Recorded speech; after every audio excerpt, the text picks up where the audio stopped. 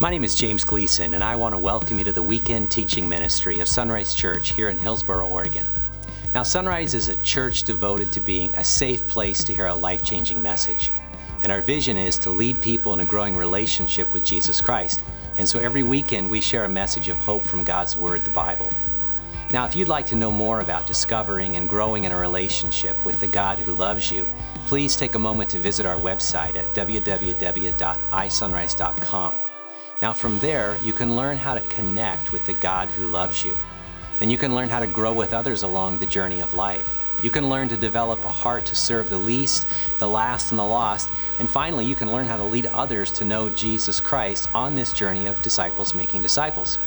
And so now I invite you to follow along with our weekend message as you discover the heartbeat of God.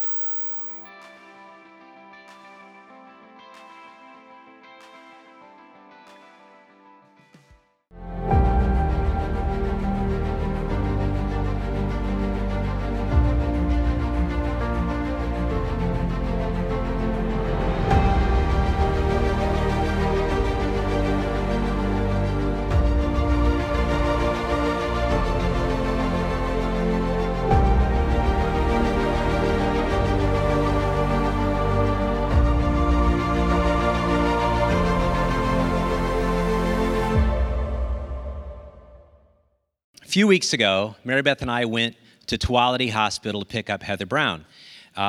She doesn't often go to Tuolity, but she was there because of COVID pneumonia, pretty serious thing. We've been praying for her as a church. And when we were waiting for her to come out, they said like 3 o'clock pickup time, and it's kind of like a plumber or something. I don't really know. It's an electrician come by. It's kind of like a cable guy. It's like 3 o'clock is like, well, maybe 3 o'clock. 3:45, we're sitting there waiting. We're like, hey, we got things to do, and we don't want to just shove her in the trunk and get going, And so we're like waiting around. My wife and I are wondering, and so we're there. But just before Heather came out, we got to take her home. This young mother and father walked out of the hospital with their brand new baby. And I'm like, man, that's awesome. Said hi to them and talked to them just a little bit as they were getting in their car. And it brought me back to 20 years ago. Look at this. 20 years ago, my wife, Mary Beth, was wheeled out by a nurse at Tuolity with our baby, our firstborn, Josiah. And this is a picture of him at school at Senate. And we got to have lunch with him yesterday down in Salem and celebrate his 20th birthday, which was Friday. Isn't that amazing? I don't know how that happens, Terry. There's going to be a 20th birthday one day. It should freak us all out, right? It just keeps going, right? It's just like, whoa, nobody prepared us for that. I mean, we were prepared because we took parenting classes, right? See, and I was a youth pastor. So when I was single and a youth pastor, I knew everything about having kids. I was brilliant. Or maybe not. And so, we took parenting classes and they were really good. And then we took birthing classes and, teach how to breathe, and that's all good and everything like that. And then we even went to car clinics where the police came and put the car seat in and showed you how to strap it down and all that stuff so you don't kill your kid on the way home from the hospital. That's important, And amongst all of that, somehow we lost our parenting book. Or the hospital didn't provide it. I don't really know. But it's kind of like nobody really told us how to do this. You had to immerse yourself and figure it out. Kind of like jumping into the deep end of the very freezing pool. It's like learn how to swim, right? And it's like that sometimes. If you're a mom or dad, you know that. Maybe you've got a new baby. Maybe a baby's on the way. You're praying for a baby. Or some of you are like, ain't no baby in our life. That's fine too. Maybe you're grandparents already and you're holding your grandbabies. Maybe you're single and you're like, that's just not a part of my life. That's okay. But somewhere along the line, you were born. I have that on good authority. Every one of you were born. And I'm pretty sure. And somewhere along the line, your parents raised you. And they didn't do a half bad job because you're in church, right? And you look decent. And, and you haven't, run anybody over in the parking lot. You didn't hear about it today, right? But somewhere along the way, you were raised up. You were raised up. And, and we do that with our kids. And I don't think we ever feel confident. I read my sermon to Mary Beth last night. I kind of do that to preach to her because she needs it more than any of you do. No. That's not true. I read it to her because then she fact checks me and she goes, that was dumb, change that one. But we were talking about the fact that even on our good days, we don't feel like we're doing a good job, right? It's like you try, and you look and you go, And I talked to a lot of folks after the first service, and they thanked me for this message, but there's lament over, boy, there are moments I wish I could take that one back or do that one over again, or did I do enough? I understand that. Somewhere along the way, God blessed us with a couple more awesome sons, and so, we just are thankful that God gave us boys. We're supposed to have a girl, we didn't have a girl, and so, that's fine, I guess. Maybe girls were too much for me to handle. I don't know, but we had 3 boys, 20, 18, and 16, and soon they'll all be in college, and then I'll be broke. And then they'll be on their own, and you'll look back and you go, whoa, where did that time go? Did I do what God wanted me to do? Well, I want to talk today about the fact that can be really challenging. And I know in my own life, I didn't have the best model of a father for raising sons, because that was a broken relationship and abusive and all that stuff. And so along my journey, I had to go to other men. I went to a lot of men at Sunrise, some people in my life who'd been mentoring me. The breakthrough, I read books and watched videos and all that stuff, Dobson and all that, but the breakthrough was men's fraternity. When I discovered that all those years ago and we started bringing that into the culture of our church, it taught me what a real man was and what a challenge it was to do that in the face of the culture we live in. And then it modeled biblical manhood and biblical womanhood, and it talked about that, and it drove it towards that. And then the question was, how will you raise godly sons and raise godly daughters along the journey of that?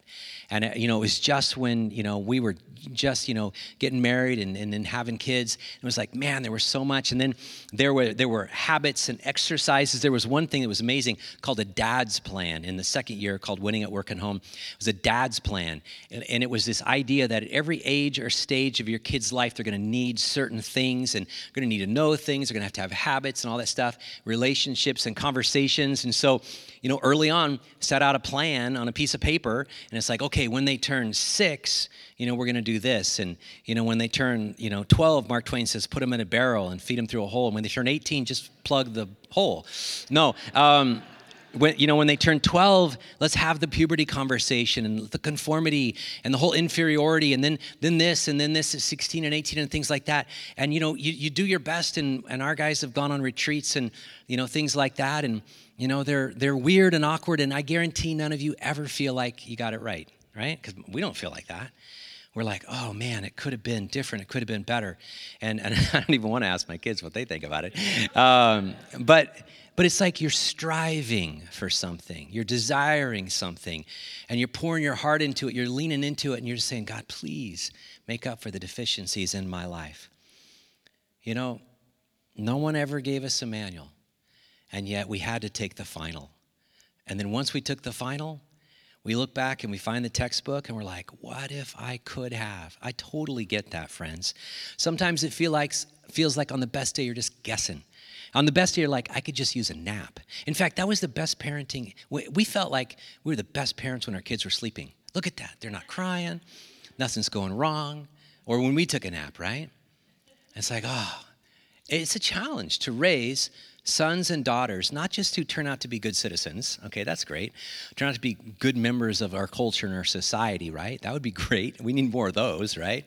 Who's stealing catalytic converters all of a sudden? We need more kind people. That's great.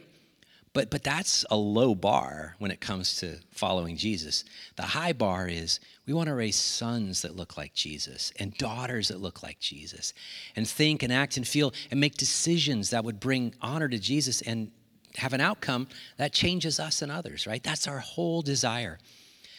Since I was a youth pastor, one of my mantras was this: God calls parents to be the main disciple makers of their children. God calls parents to be the main disciple makers of the children. Not the only disciple makers, but the main disciple makers of the children. That means that moms and dads or grandmas and grandpas, thank God for schools, but you can't give it on the teachers or counselors at schools, okay? Thank God for the rest of the family, but you can't just dump it on them, right? I thank God for the other groups and such that support and care for us. Even the church, right? Children's ministry, youth ministry, that's great. It's so important. It's so critical. I think we got great children's and youth ministry. But don't just dump it on them to do the work God has called you to do. And it's a pretty fearful thing. not long ago, my wife and I were responding to a need, and a husband and wife, mom and dad, had several kids, been here a long time. They've moved away now, but there was a problem with a teenager, and it was kind of a crisis. And so I said, let's just go out and talk. So we went to Starbucks, and while Mary Beth was talking to her, I was talking to him. And so I'm like, well, just kind of tell me what's going on. And then it led to some questions. They said, well, what does it look like for you to disciple your children? And he said, what do you mean by that? And I said, well, what does it look like for you to read the Bible or pray with them? He goes, oh, I haven't done that. And I'm like, okay, so do you guys ever do like devotions at dinner time or anything like that? Get a kid's Bible or whatever? He goes, no. And the more I asked questions, the more he said no, the more I had this moment in the very end of the book of Nehemiah, where Nehemiah railed against the parents that didn't raise their kids to follow the Lord. And it says, literally, this is a Bible verse to apply in moments like this. He drugged them to the ground, he punched them, he kicked them, and he pulled their hair out. That's in the Bible, by the way. And within me, I'm wanting to have that moment. I'm like, what did you do? He goes, well, we brought him to church. And I'm like, oh, you just thought the church was going to fix everything? That's not the way to do it, moms and dads. You need the church, but you need to disciple your children. And again, I know it's tough. I know it's hard in this day and age because some of you don't know about all the technology and don't know about all the influences, and you're wondering what's going on and the influences through phone and tablets and computer. I totally get that. But we are the main disciple makers of our children. And what God is calling us to do, and we're going to see today, I'll sum it up, He's calling us to do our part. Just our part, because he promises to do his part. And in as much as you can model it and live it out, your kids can do their part. And it's hard sometimes when you feel like you did all your part and then your kids didn't do their part. And this might be a very discouraging message to some of you. It might feel really depressing, but I want you to know I think it's really encouraging because it's never too late to disciple. And some of you are like, I ain't never going to have kids because I've seen yours, Gleason. I'm like, that's fine. I understand. No. This is like an awesome discipleship passage. Forget the kid part. Think about discipling other people. It's awesome for that. So there's tons of applications in this. You know, the reality is that we create an environment and we create this place and things can grow. My wife's so good at that. We're leaving our farm soon and, selling that. And we had grapes and blueberries and garden beds and trees and all that stuff and flowers. They're blooming now. And you do your work. It does its work and God does its work. And that's kind of that relationship.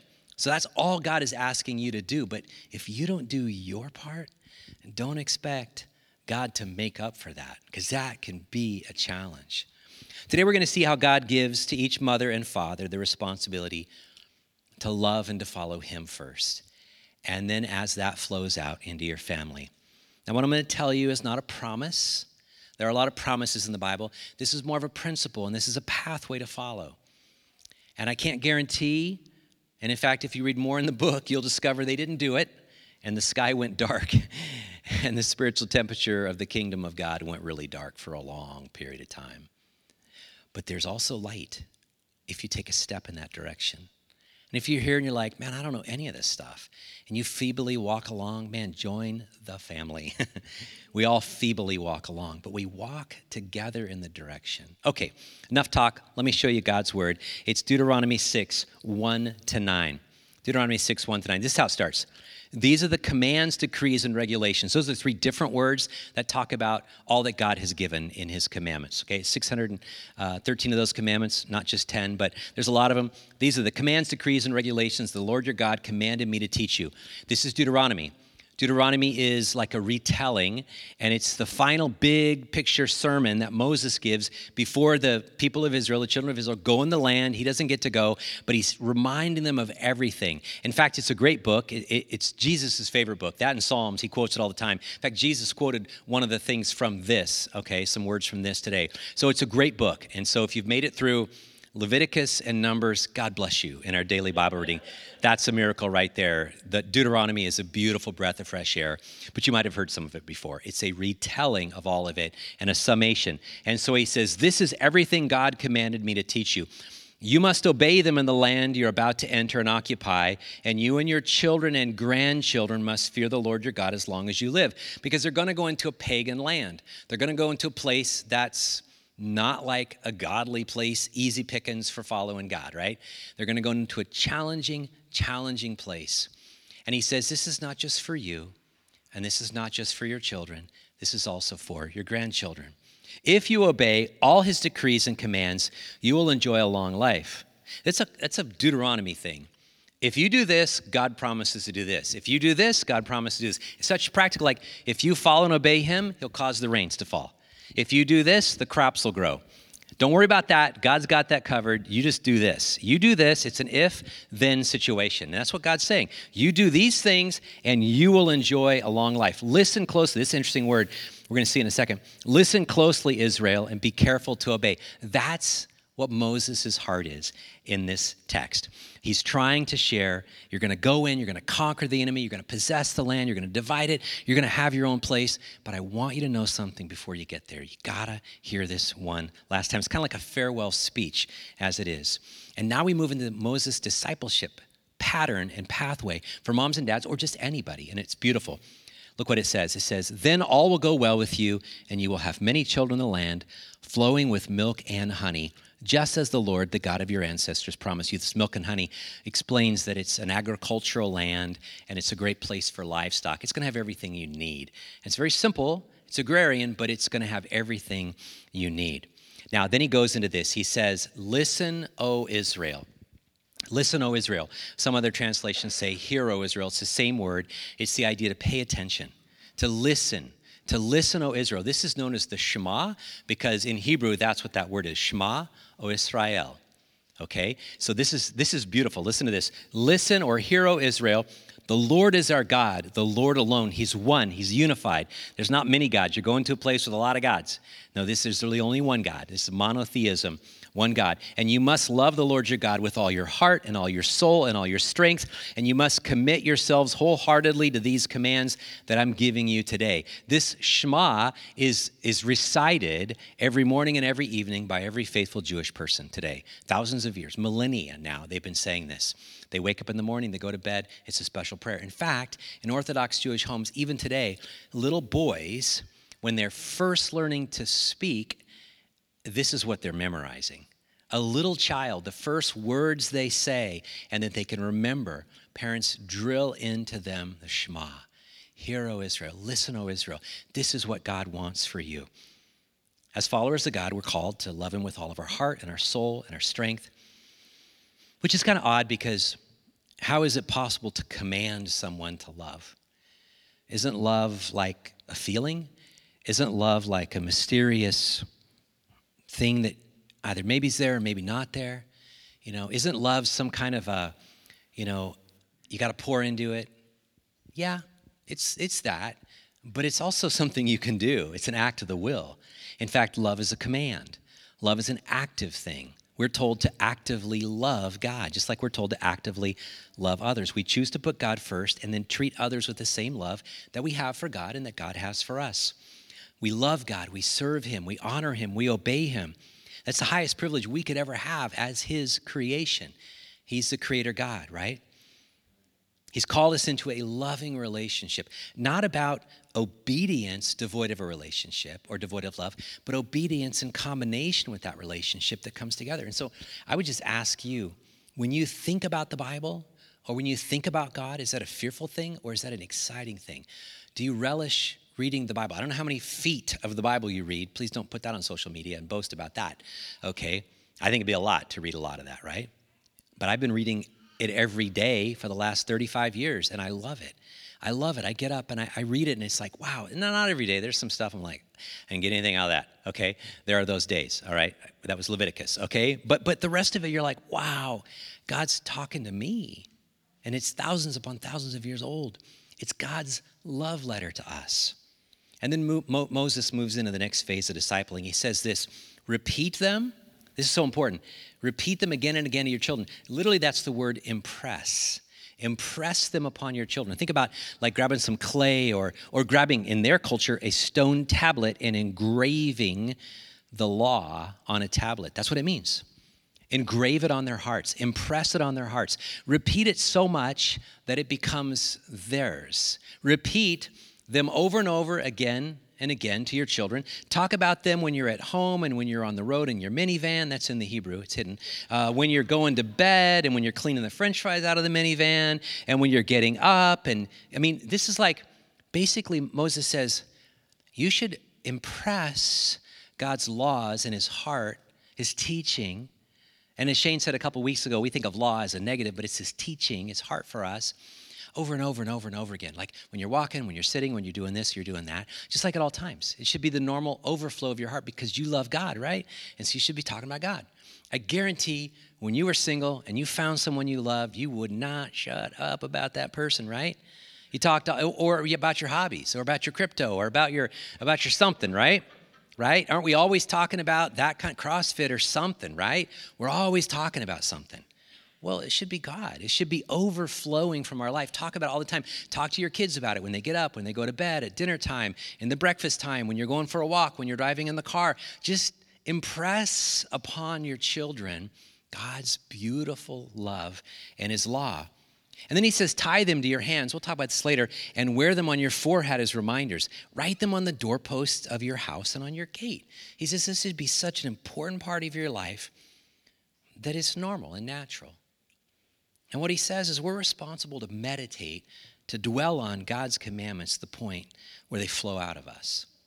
And that takes a while, especially if you're a new believer in Jesus. I mean, it's a big book, and there's a lot of stuff. And some of it can be really hard to figure out how to process. I totally get that. But even if you're a brand new believer, you could start reading the Bible. I have the privilege of doing that with a friend of mine, just walking through verses and talking about it. It's just like, it's like you get it, right? Maybe you're in kindergarten with the Bible. That's okay. One day you'll have a graduate degree. That's all right. Don't worry about that. Just fall in love with God. Parents in particular, we've been called to talk about God all the time. But it can't be done in a hypocritical way. Because your kids know you, the real you, right? I was talking to somebody the other day and I said, one of my goals in life was not to raise pastors' kids, if you know what that means. I wanted to raise just kids that love Jesus, right? Not have this undue pressure on them. Because you just want people to fall in love with the Jesus you fall in love with, right? So talk about it all the time. Impress it on them. Notice this is not passive. It's very active. It's not going to happen accidentally. It's going to have to be a continual and intentional pressing in of something. It's a practice, right? Just continually communicate God's love, your personal love for God. Just talk about it. And I know, I'll just say this, I'll beat on men. We're really bad at that. We can talk about sports all day long.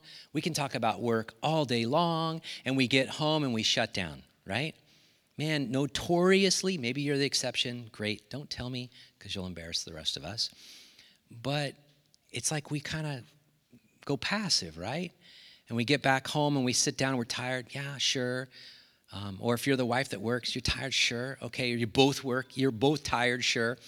But you can't just sit back and let somebody else do this. God's put this on your responsibility list. Continually impress it of God's love and God's laws. It can't be accidental. Ultimately, a child has to own their own faith. There's no question about that. But they're more readily able to do that when you've owned your own faith. You can't raise perfect kids because your parents raised you, right? And you're not perfect. But you've figured out a way to move forward, and God is blessed, right? So do that. Now, here's the thing. I know this is hard for fathers. I get this. But a really cool father, his name was Abraham Lincoln, said it this way. He said this: there is just one way to bring up a child in the way you should go, and that is to travel that way yourself. That's good. That's really good.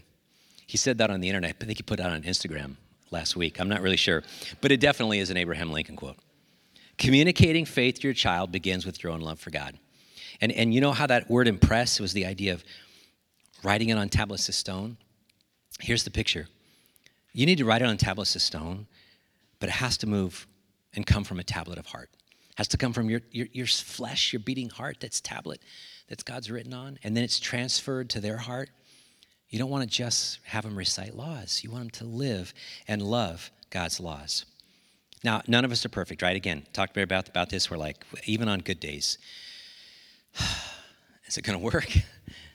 I don't know. Some of you have had kids far, older than us, and and you're sitting there and some of your kids have gone astray and you're wondering and you've tried, and I talked to a dad afterwards. He goes, I did everything and yet, this. And I'm like, yeah, but you got to keep doing it. It's never too late. He goes, and I apologized to my kids for what I didn't do. Man, that's awesome. Just be real and just be honest there. But ultimately, your kids have to own their own faith. Now, again, this is a perfect discipleship model, even if you take the kid part out, okay? If you got no kids, don't want kids, don't even like being around kids, this is good. Check this out. Moses' discipleship model. This is his call to discipleship. Number one, it's this. He says, understand God's teaching and authority in your life. So, 72 feet of social media a day. Who's the boss in your life, really? How much do you read and reflect on God's word? Because I think we're reading and reflecting on a whole lot of words, okay? So I don't know that you could ever get to read the Bible more than, I understand that. We all have lives and jobs, I get that. But do you regularly read and reflect on God's word? You personally, for your own walk with God. Do you find a time to carve it out? I talked to this dad yesterday, and he talked about, my wife and I do that in the morning, and when our kids get up, they see us. And I understand that, I got up this morning, and just do that. And maybe they'll see you, maybe not, but do they see that you really are doing it? Do you daily own it? Who's the boss in your life? Ultimate authority now. Who's the ultimate authority? Who's the one who decides? Is it God or you? Are you willing to, and are you continually submitting to God's truth? That's a tough one, especially when culture says to do something else. Number two, integrate those beliefs into your daily life. This is when you love it and you live it out and you walk it out. And this is where Jesus adds another one. He says, love the Lord with God with your heart, soul, mind, and strength, okay? Then love your neighbors yourself. So your heart, and this is what I do when I have this. I do it before I preach and when I come to church and everything, get up in the morning. How's my heart? How's my emotion? How's my passion? Where's the affective part of my theology? Is it that I'm just falling in love with God more? You fall in love with God more and things will just line up, right? Just draw close to God and he'll make things clear, all right? What are you drawing close to? Your soul. That's like the spiritual component. Are you feeding it? Are you nurturing it? Your mind, the intellectual side. What are you partaking of? How much of other stuff is good or bad? And are you willing to have this, Holy Spirit moment where the Bible says, teaches us to say no to ungodliness? And you don't have to have somebody else look over your shoulder or tap you on the hand. Just like, no, I'm learning to say no. I'm growing in that. And then strength. Strength, you could say physical, but it's more like that passion, that pursuit. What drives you, what, just you compel yourself to head towards. Is that what you love? That's what Jesus said. That's the number one command out of all the Bible is love the Lord your God with all your heart, soul, mind, and strength. And then finally, number three, model it. Just model it. Walk it out. Model what it looks like to live according to God's commands. Only then, when you've done 1 and 2, does 3 flesh out.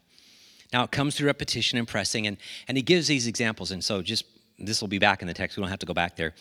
But he says, talk about them all the time. Repeat them or impress them over and over and over again. Write them on tablets of stone or, in your conversations or in your heart or whatever. But then he says, tie them, which is kind of cool, to your forehead, to your hand, which, interestingly enough, Jews from that moment began doing literally. And you see this by the time of Jesus. And even today, I have a pair of tefillin, or known as phylacteries, which is a prayer box. It has some scripture in it, and then you wrap it around your wrist and everything like that. I have it for, teaching and things like that. It's not kosher because they had to take the part out because I'm a goy, I'm a Gentile. I'm not allowed to have it, okay? But it's a reminder, right? If you see, a faithful Jew, they're walking to synagogue, here in Hillsborough, right? And they've got that, faithful men, they have that. Well, basically what it means is your thoughts and your actions, your habits, what you're putting your work to, your hands to. Tie them to your heart, your mind, your soul, your pursuits, right?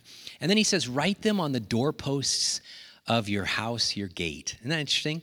It's like everybody who comes by your house or walks through your house should know that you love God. Now, that'd be really practical going into a foreign land, right? Another culture to where there are a lot of other gods. And when people walk up to your gate and walk through and go to your door, now today they actually literally do that with a thing called a mezuzah, and they put the scripture there, all right? Those things can be mystical, though. It's supposed to be practical, not dismissive of that. I'm just saying that make it real and practical, not just a religious habit. if anybody came by your house, would they know that Jesus resides there in your life? What way do you impress it upon your family? Many years ago, I had this desire for this passage from Joshua, the end of Joshua, and painted it on the walls. And painted on the walls, and then my wife and I spent a long time painting some Psalm 1 with this big tree. And now that we're moving, we had to paint over it, which is like breaking our hearts. It's just like almost blasphemy. It's like we're painting over God's word. But thankfully, I had covered myself because I had painted on my new house wall, and so I feel okay. That's a little bit of a joke right there. I don't live in guilt most days. But as for me and my family, we will serve the Lord, Joshua 24. And so we put it on our new house and put some old barnwood up. And now that we live in the house, it's just right there. Anybody could come by and see it. We have it, a little thing we're putting on our door. We had it on our door. It's like, we just want everybody to know. We're not like boasting about it. We're not like saying, and you suck, and we're so much better than you. You know what I mean? I just said that. I thought it, but I didn't think I'd say it. And so, it's like, impress them. That's really impressive. How do you write it? How do you write it on your walls, your doors, your life? How do your neighbors know it? Do they know it? They should know it is what he's saying. It should be a constant reminder. Now, I know, trust me, I feel like we don't do enough. You feel like you don't know. I sat with a dad yesterday and we were having coffee, and I said, what do you guys do? And he said, man, my wife and I are reading this devotional to our little kids, and they're just little toddlers and, rugrats, and we do this and we do this, and I don't know what you do. Man, maybe we should be sharing that on Facebook, not to boast, but to say, this worked for me, because we've shared a lot with parents, like, this is a good book that we use, this is something that didn't work, we tried, we thought it'd be great, it didn't work, it was a waste of time. Here's something that worked, and here's, at this age, this worked, and I've given resources away on that time, that preparing for adolescence time and things like that. Here's something that worked for us, awkward, but it works. Just what are you doing? What are you actively doing? One of the things that Mary Beth said last night, I think is so good, that I hadn't even thought about. It's like camp, sending your kids to camp. Our boys love summer camp. It's not cheap. Guarantee it's not cheap. But if you send your kids away a week at camp and they get this deep immersion in Jesus, it's unbelievable. Don't negate spiritual experiences like that. They're huge. Youth group, it's huge. Quality time is an accident that happens in quantity time. I've been known to say that a lot. Quality time is an accident that happens in quantity time. Spiritually, it's true. Spiritual quality time, you just can't make up. You got to have a lot of spiritual quantity time, and then something shows up. You're like, I can't believe I had that conversation. It was awesome. Well, those are just wonderful accidents, but you got to do it all the time and press it. It's active, not passive. It's intentional, not accidental. I want to close with this verse. This is Deuteronomy 30. This is the end of the sermon. Literally for me today, as well as approaching that with Moses. He says, this command I'm giving you today, this whole book, this command is not too difficult for you and is not beyond your reach. To which I want to say to you, this is not that hard to put into practice. I don't think you'll ever feel like you're doing a great job, but it's not too difficult. It's really not too difficult. And it's not beyond your reach. You have a church family that wants to do this with you. We have small groups. We have parenting workshops. We have classes. Man, if you're a dad, if you're a father, don't go passive on this. If you want to work through some of this, man, please email me, jamesg@isunrise.com. I'll send you over to Bill Brooks because he does our men's ministry. And I'm telling you, it's unbelievable how we can walk with you. The men had breakfast yesterday and there was bacon there. Come on, right? Which I'm so glad at the book of Acts. It allows us to have bacon. That's so good. But we want to walk with you on this journey. Loving God and keeping his commandments is not difficult. It is not beyond your reach, but you need to lean forward and press into it. Jesus modeled how to live and act and feel, how to love. And God has given us his word. All the commands are right there. We just need to read them. And he's given us his Holy Spirit. Never forget that inside of us to walk this out, to actually live it. Now, honestly, you can't live it if you don't have God in you, because it's not about religion. And you can have all the outward trappings and obey all the laws and not have a heart for God. You got to get, the horse in front of the cart. And so I would hope you do that. If not, we'd love to pray with you to find out more about Jesus. But basically, this is what I want to close with. Just fall in love with Jesus. Just fall in love with Jesus as the number one priority in your life, and let that leak out to everyone around you, including your kids or your grandkids, or maybe you're an aunt or an uncle. Those are so much blessings for us. My wife's brothers are perfect for that. They're just such great examples of that. Leak that out. Maybe be a surrogate grandma. That's Heather Brown for us, for our kids. Man, she's been there all those years for our boys. They love her as a grandma. And she's feisty if you've ever met her. I'm telling you, just do it, right? It's not that hard if we just lean forward and do it, and we can do it together. Would you pray with me? Father, thank you for your word. I thank you for the instructions that you've given us about loving you first with all of our heart and our soul and our mind and our strength. And if we do that, we just got to talk about it. We just got to live it. We got to say it. We got to spray it. We got to do all that stuff to where that's just a normal part of our life, not in a proud, boastful, arrogant way or hyper-religious way. No, it's just you are so important to us that we can't not share you. So we pray as we worship and as we go to the Lord's table, your table, that we own it first. And if not, I pray that you would impress upon us that we would know you first and foremost and then walk with you. We pray in your name. Amen.